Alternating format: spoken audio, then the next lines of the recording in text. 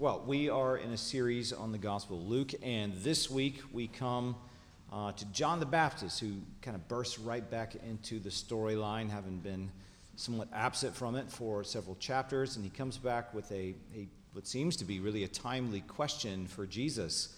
Are you the one who is to come, or shall we look for another? Now, I initially thought I could cover this whole passage in 1 week, but that was a little too ambitious for me. So while I'm going to read all 17 verses of the passage just so you can get the natural flow of it, I'll be covering just the first part of it this week and then the back half of it next week. So we're in chapter 7, and we're going to pick it up with verse 18. The disciples of John reported all these things to him. And John, calling 2 of his disciples to him, sent them to the Lord, saying, Are you the one who is to come, or shall we look for another? And when the men had come to him, they said, John the Baptist has sent us to you, saying, Are you the one who is to come, or shall we look for another? In that hour he healed many people of diseases and plagues and evil spirits, and on many who were blind he bestowed sight. And he answered them, Go and tell John what you have seen and heard. The blind receive their sight, the lame walk, lepers are cleansed, and the deaf hear, the dead are raised up, the poor have good news preached to them, and blessed is the one who is not offended by me. When John's messengers had gone, Jesus began to speak to the crowds concerning John. What did you go out into the wilderness to see? A reed shaken by the wind? What then did you go out to see? A man dressed in soft clothing? Behold, those who are dressed in splendid clothing and live in luxury are in king's courts. What then did you go out to see? A prophet? Yes, I tell you, and more than a prophet. This is he of whom it is written, Behold, I send my messenger before your face, who will prepare your way before you. I tell you, among those born of women, none is greater than John. Yet the one who is least in the kingdom of God is greater than he. When all the people heard this, and the tax collectors too, they declared God just, having been baptized with the baptism of John. But the Pharisees and the lawyers rejected the purpose of God for themselves, not having been baptized by him. To what then shall I compare the people of this generation? And what are they like? They are like children sitting in the marketplace and calling to one another. We played the flute for you, and you did not dance. We sang a dirge, and you did not weep. For John the Baptist has come eating no bread and drinking no wine, and you say he has a demon. The Son of Man has come eating and drinking, and you say, Look at him, a glutton and a drunkard, a friend of tax collectors and sinners. Yet wisdom is justified by all her children. Well, this is the word of the Lord. Thanks be to Christ for it. Let's go again in prayer to him. Heavenly Father, we give you thanks for words just like this one, where we see John the Baptist, in a certain sense, really struggling to believe and come to grips with who Jesus is as the Son of God and the Messiah. Lord, I pray for us here too, because often passages like this, if not all of Scripture, can be very difficult to believe, to take in, and to walk by.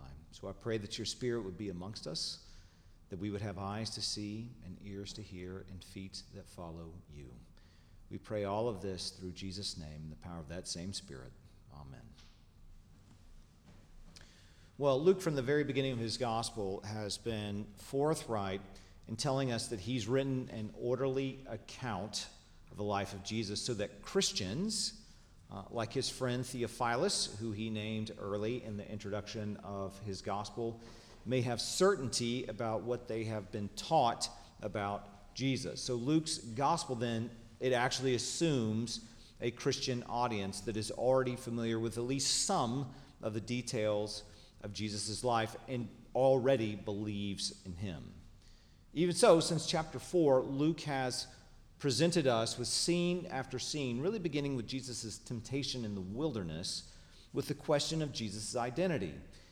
Is he a miracle worker? Is he another great prophet, similar to Elijah or Elisha? Or is he something more, if not the Son of God?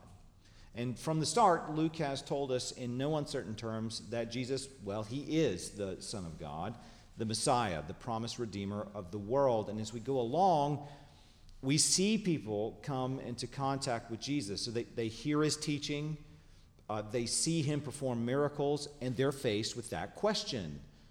Who do we say that Jesus is? Which, by the way, is a life and death question.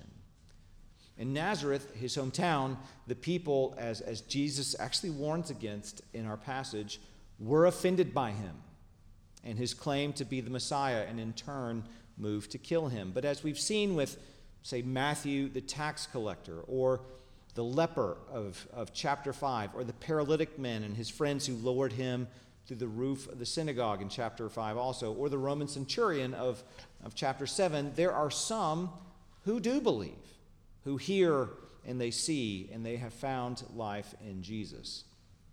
John the Baptist, though, is an interesting wrinkle at this point in the story. So if you will remember from chapters 1 and 3, it is John the Baptist, even from the womb, who recognizes Jesus as Israel's Messiah. John's the one who was set apart by God, much like Elijah was, to be a voice crying out in the wilderness. And he cries out, "Prepare the way of the Lord, make his paths straight." So his ministry was preparatory to Jesus. That is, he was entirely about preparing Israel to receive her king, Jesus. And it's not as though John was lacking in self-confidence or courage either. So he did not hesitate, for example, to call out King Herod for his sexual deviancy, or to publicly criticize the scribes and Pharisees, and rightly so. I mean, that's just often part and parcel of what a prophet was called to do. Not an easy life by any means. And of course, he was the one who not only baptized Jesus, but in the same moment of that baptism, he, along with many others, witnessed the Holy Spirit descend upon Jesus, and in turn heard God the Father proclaim from heaven, "You, Jesus, are my beloved Son. With you I am well pleased." So of all the people thus far in Luke's gospel who should not really have questions about Jesus, you would think John is the obvious choice to be total faith. And yet here we find him wondering, alongside many others who have heard and seen Jesus, if Jesus really is the one to come, if he really is the Son of God and the Redeemer of the world, or should they look for someone else? Now, we don't know exactly why John, at this point, questions whether Jesus is the promised one or not. But I think it's probably tied to the fact that in his sermon in Luke 4, and this would not have been the only time Jesus said these sorts of things, that he was sent to proclaim liberty to the captives.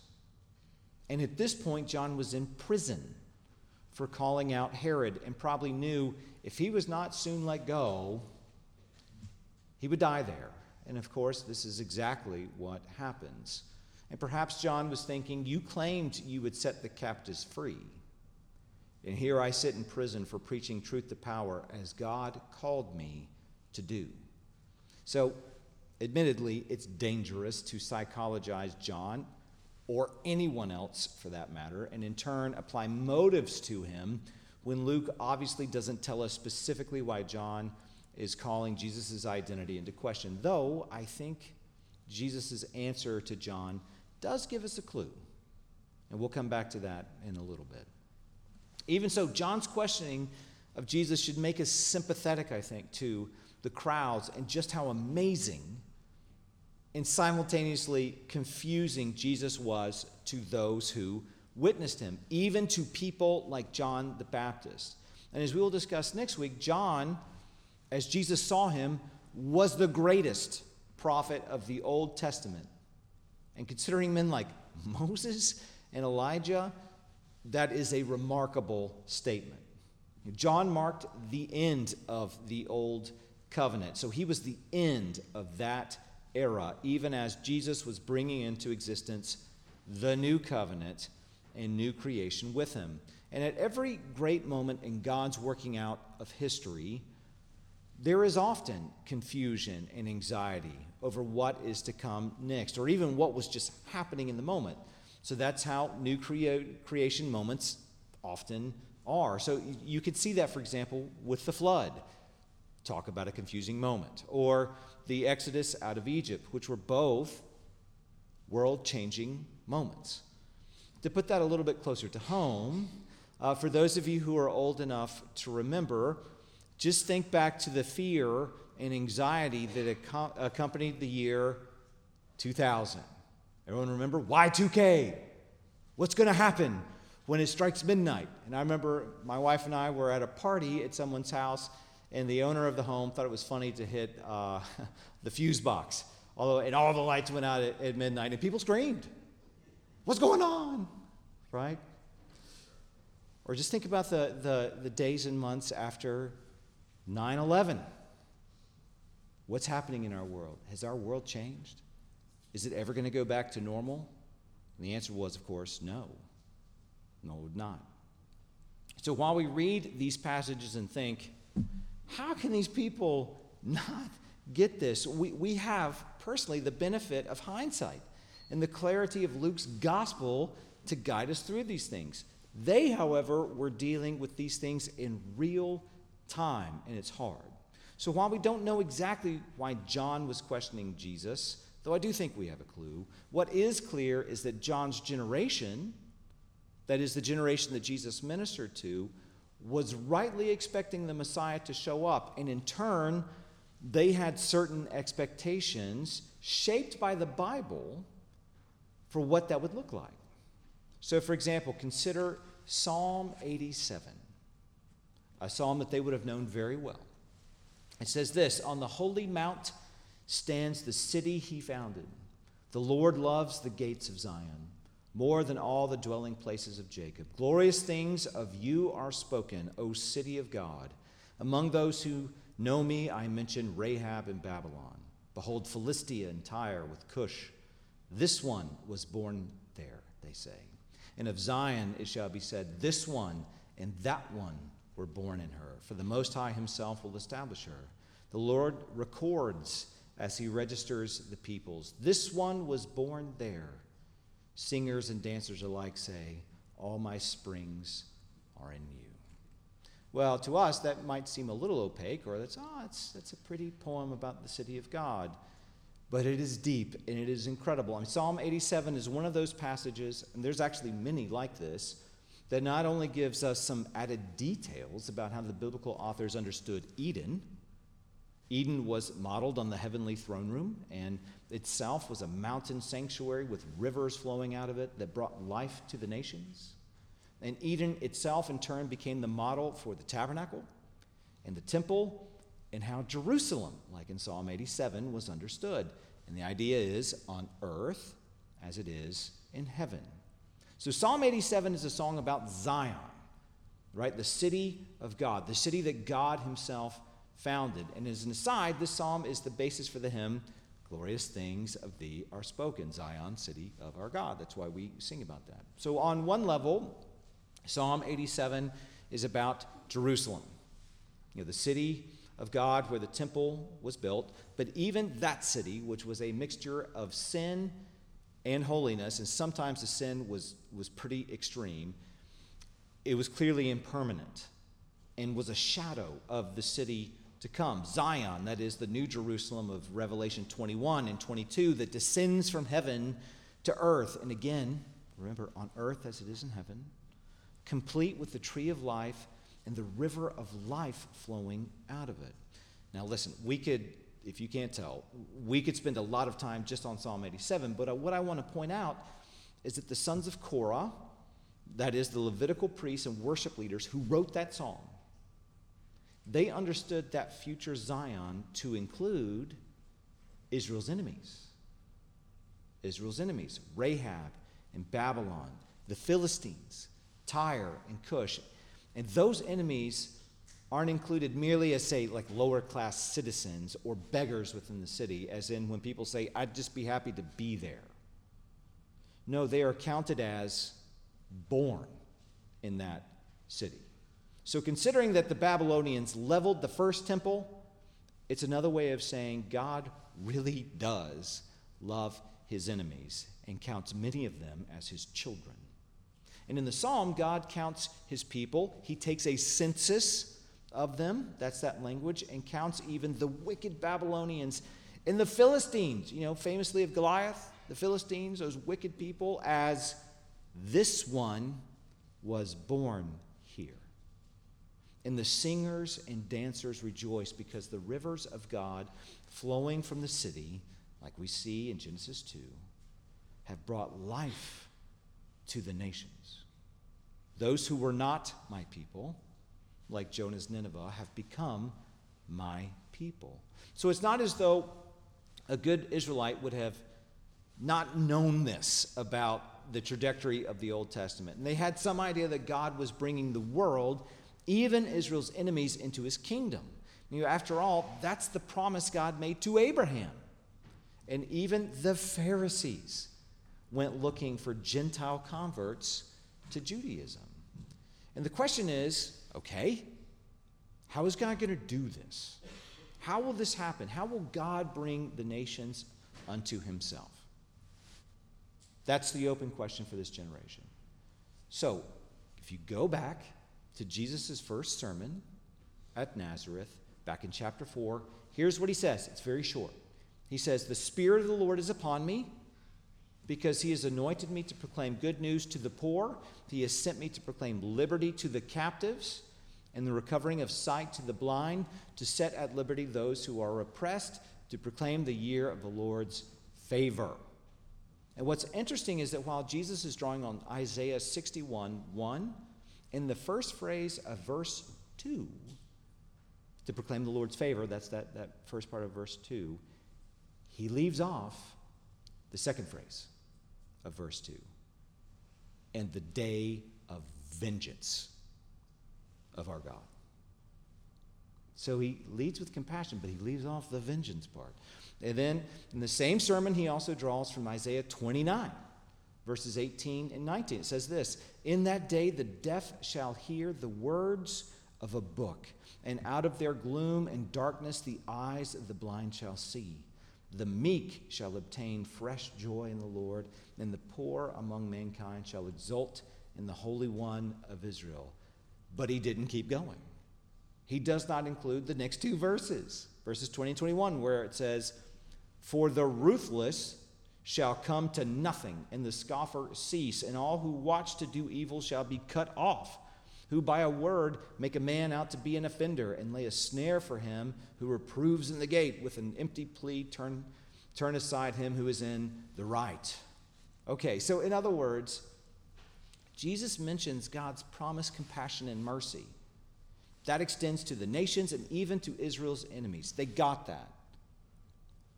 But he did not mention God's promised justice and vengeance, even as Isaiah makes clear that God will do both, just like Exodus 34, 6 and 7, which in many ways is the central theological theme of the Bible, puts both things, God's mercy and compassion, next to his justice, side by side. Okay, so the question then is, Jesus, like a bad preacher, cherry-picking Bible verses to suit his message? He's gone looking for verses he likes, ignoring others, or worse, is he just making the Bible to say what he wants it to say? Well, we've already seen that Jesus preached about coming judgment for those who reject him. So he certainly did that at Nazareth after his first sermon, and that's his point in the Sermon on the Plains about those who refuse to build their lives on him, the rock. And if you know anything about the Gospels, let alone the Bible, and this is always a fun trivia question for people, who in the Bible speaks the most about hell? It's the Sunday school answer, right? It's Jesus. The one who speaks the most about hell is Jesus. So it's fair to say that Jesus does not shy away from the topic of God's judgment and vengeance. So then, you have to ask, why does he highlight only one side of Isaiah's prophecy at the beginning of his ministry and not the other two? Well, Jesus, like we see God doing throughout the Old Testament, always leads with mercy and compassion first, and only later brings justice and vengeance. So, for example, it is not as though Noah's generation was without a witness from God against their violence and evil. And to give a warning is merciful. even as God was long-suffering with them. And Ezekiel makes clear, God does not take pleasure in the death of the wicked. And like with the book of Jonah, God loves to see the wicked, even the very violent wicked, turn to him and find life. And when we say the wicked, now that term might just as well be describing pagans, as we kind of tend to assume, as it does those who were called by God's name as well. So even with Pharaoh and the Egyptians in the book of Exodus, God is incredibly patient with the wicked, and he does not leave them without a witness so that they might turn to him and find life. So if you think about it that way, Pharaoh did not have to suffer and die. Like the Pharaoh before him, he could have sided with Joseph's God and found life in him, but he refused. And it's safe to assume that the nobility and the priestly classes refused too, but not all of Egypt refused. The multitude that came out of Egypt and crossed the Red Sea, eventually finding life in the Promised Land, was actually a mixed bag of Israelites and Egyptians. It's why circumcision, for example, was not practiced during the entire wilderness period until Israel took the new land. Again, Jew and Gentile were coming together, and they formed one new people. Now, this is at the very center of Psalm 87 that we began this whole section of my sermon reading. God will count even the Babylonians, even Egyptians, as his people, as if they were born in Zion. And it's why Paul says it's not blood or lineage or ethnicity that counts, but faith, looking in trust to God for life that counts. And so Jesus is bringing God's mercy to Israel first. And only later will that mercy go out to the world through Israel. And in turn, he will also bring judgment to Israel first, and then later bring it upon the nations. But still, for a people enduring under foreign military powers that had brutal tax codes, it would have made sense for them to expect God to bring justice to the wicked, especially as they had endured under multiple empires for hundreds of years. So they're taking, in a certain sense, Isaiah 61 seriously. We see the mercy. Where's the vengeance? Where's the vengeance? So I can only imagine some of Jesus' critics thought he was cherry-picking texts. If he's the Messiah, why not do both mercy for Israel and justice for her enemies? Ultimately, this is why Barabbas, that violent revolutionary, seemed to Israel's leadership like a more appealing son of the Father, Bar Abbas. We want that one, because at least he seems like he's bringing justice to our enemies. Okay, so John from prison had heard from his disciples what Jesus was doing, including the very recent resurrection of the widow of Nain's son. And John sends 2 of his own disciples. And the law always requires 2 witnesses. That's why John sends 2. To ask Jesus, are you the one who is to come? Or should we look for another? And at the very moment when they showed up, they found Jesus healing people of diseases and plagues and evil spirits. And for many who were blind, he bestowed sight. Now, as an aside, I don't think Luke means that Jesus simply healed blindness, or he would have just said it kind of baldly like that. And clearly, though that sort of thing was being done, I think what Luke has in mind is he gave the ability to rightly understand, to rightly see Jesus. And in fact, you see crowds starting to believe that he is the Messiah. So John's 2 disciples witness all these things, and Jesus tells them to go and tell John what they had seen and heard. And then he quotes Isaiah 61 and 29 like he did in his first sermon on Nazareth. So like we've seen in the weeks past here, seeing and hearing are connected with knowing God, and in turn, being able to make right judgments. So those who hear the word of God and walk in that same word actually know God. And as a matter of consequence, they are able to rightly see the world and are able to make right judgments in light of that word. So Jesus is challenging these 2 witnesses to consider what they are witnessing, what they are seeing. in light of what they have heard Jesus preach and teach, and in turn is challenging them to make a right evaluation because they're legal witnesses. Is Jesus the promised one or not? Is what he said, is his word about himself actually happening? Are they able to make a right evaluation? And then he has the line, "Blessed is the one who is not offended by me." And I think that's the clue to understanding what's going on in John the Baptist's heart. So often a person is offended not merely because someone said something insulting, though clearly that happens in our times a lot, but because of unmet expectations. So personally, what I am usually most offended by is impolite behavior in public spaces, like rudeness towards servers in restaurants, or arrogant, impatient people at Walmart, or people who just throw their trash on the ground, or poor table manners, or even bad tone of voice, people who don't say please or thank you. It's why even when I really want to see a new movie, I will typically wait weeks to go see that movie because I don't want to endure with rude people who can't sit in a movie theater without looking at their phone, eating like hogs, talking to their friends. You see the point. You see the point. So I'm offended because people have not met with my expectations. But notice that Jesus says, "And blessed are those who are not offended by me." The last time Jesus used a similar formula was in the Sermon on the Plains. "Blessed are you who weep now, for you shall laugh. Blessed are you when people hate you, and when they exclude you and revile you and spurn your name as evil on account of the Son of Man. Rejoice in that day and leap for joy, for behold, your reward is great in heaven. For so their fathers did to the prophets. But I say to you who hear, love your enemies, do good to those who hate you, bless those who curse you, pray for those who abuse you. To one who strikes you on the cheek, offer the other also. And from one who takes away your cloak, do not withhold your tunic either. Give to everyone who begs from you, and from one who takes away your goods, do not demand them back. And as you wish that others would do to you, do so to them."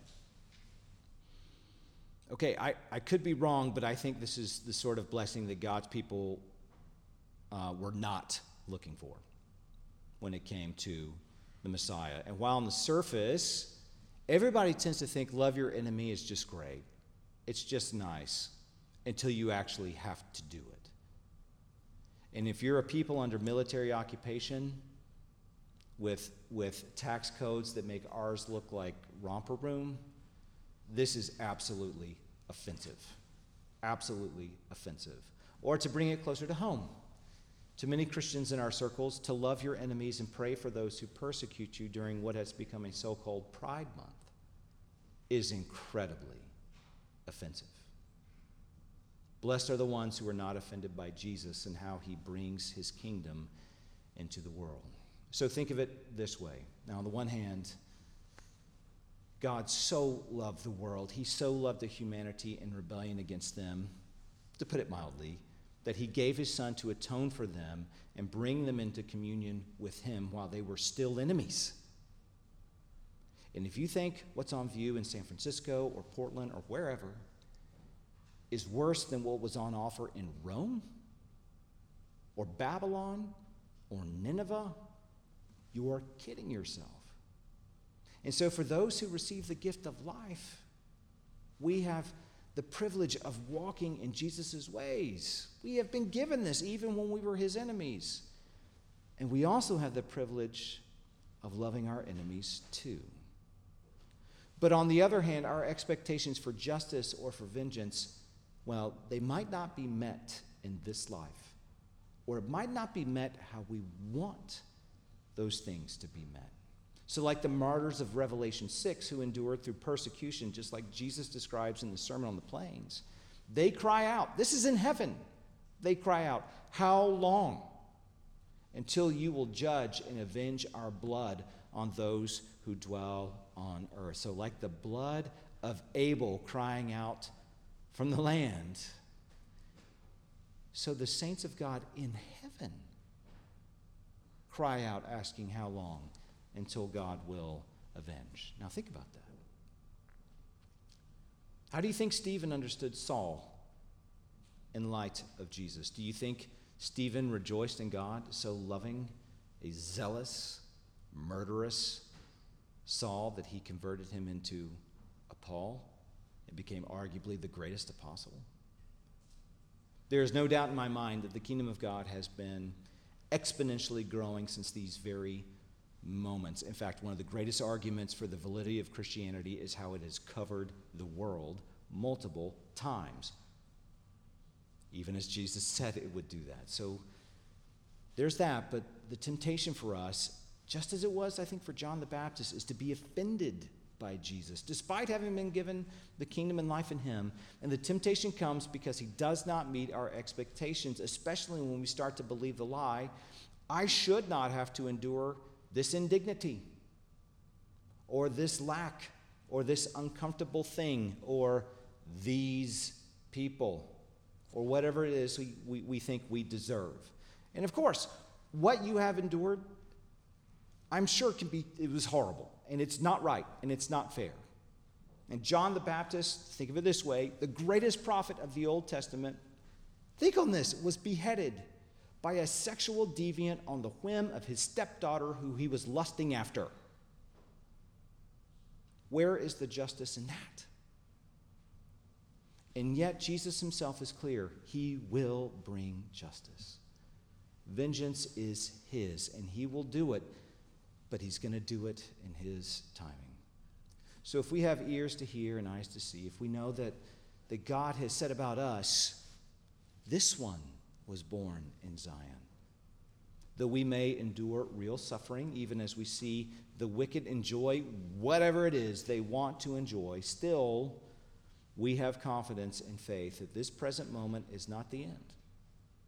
And like John the Baptist, we can honestly and hopefully say, I know my Redeemer lives, and this is not the end of me.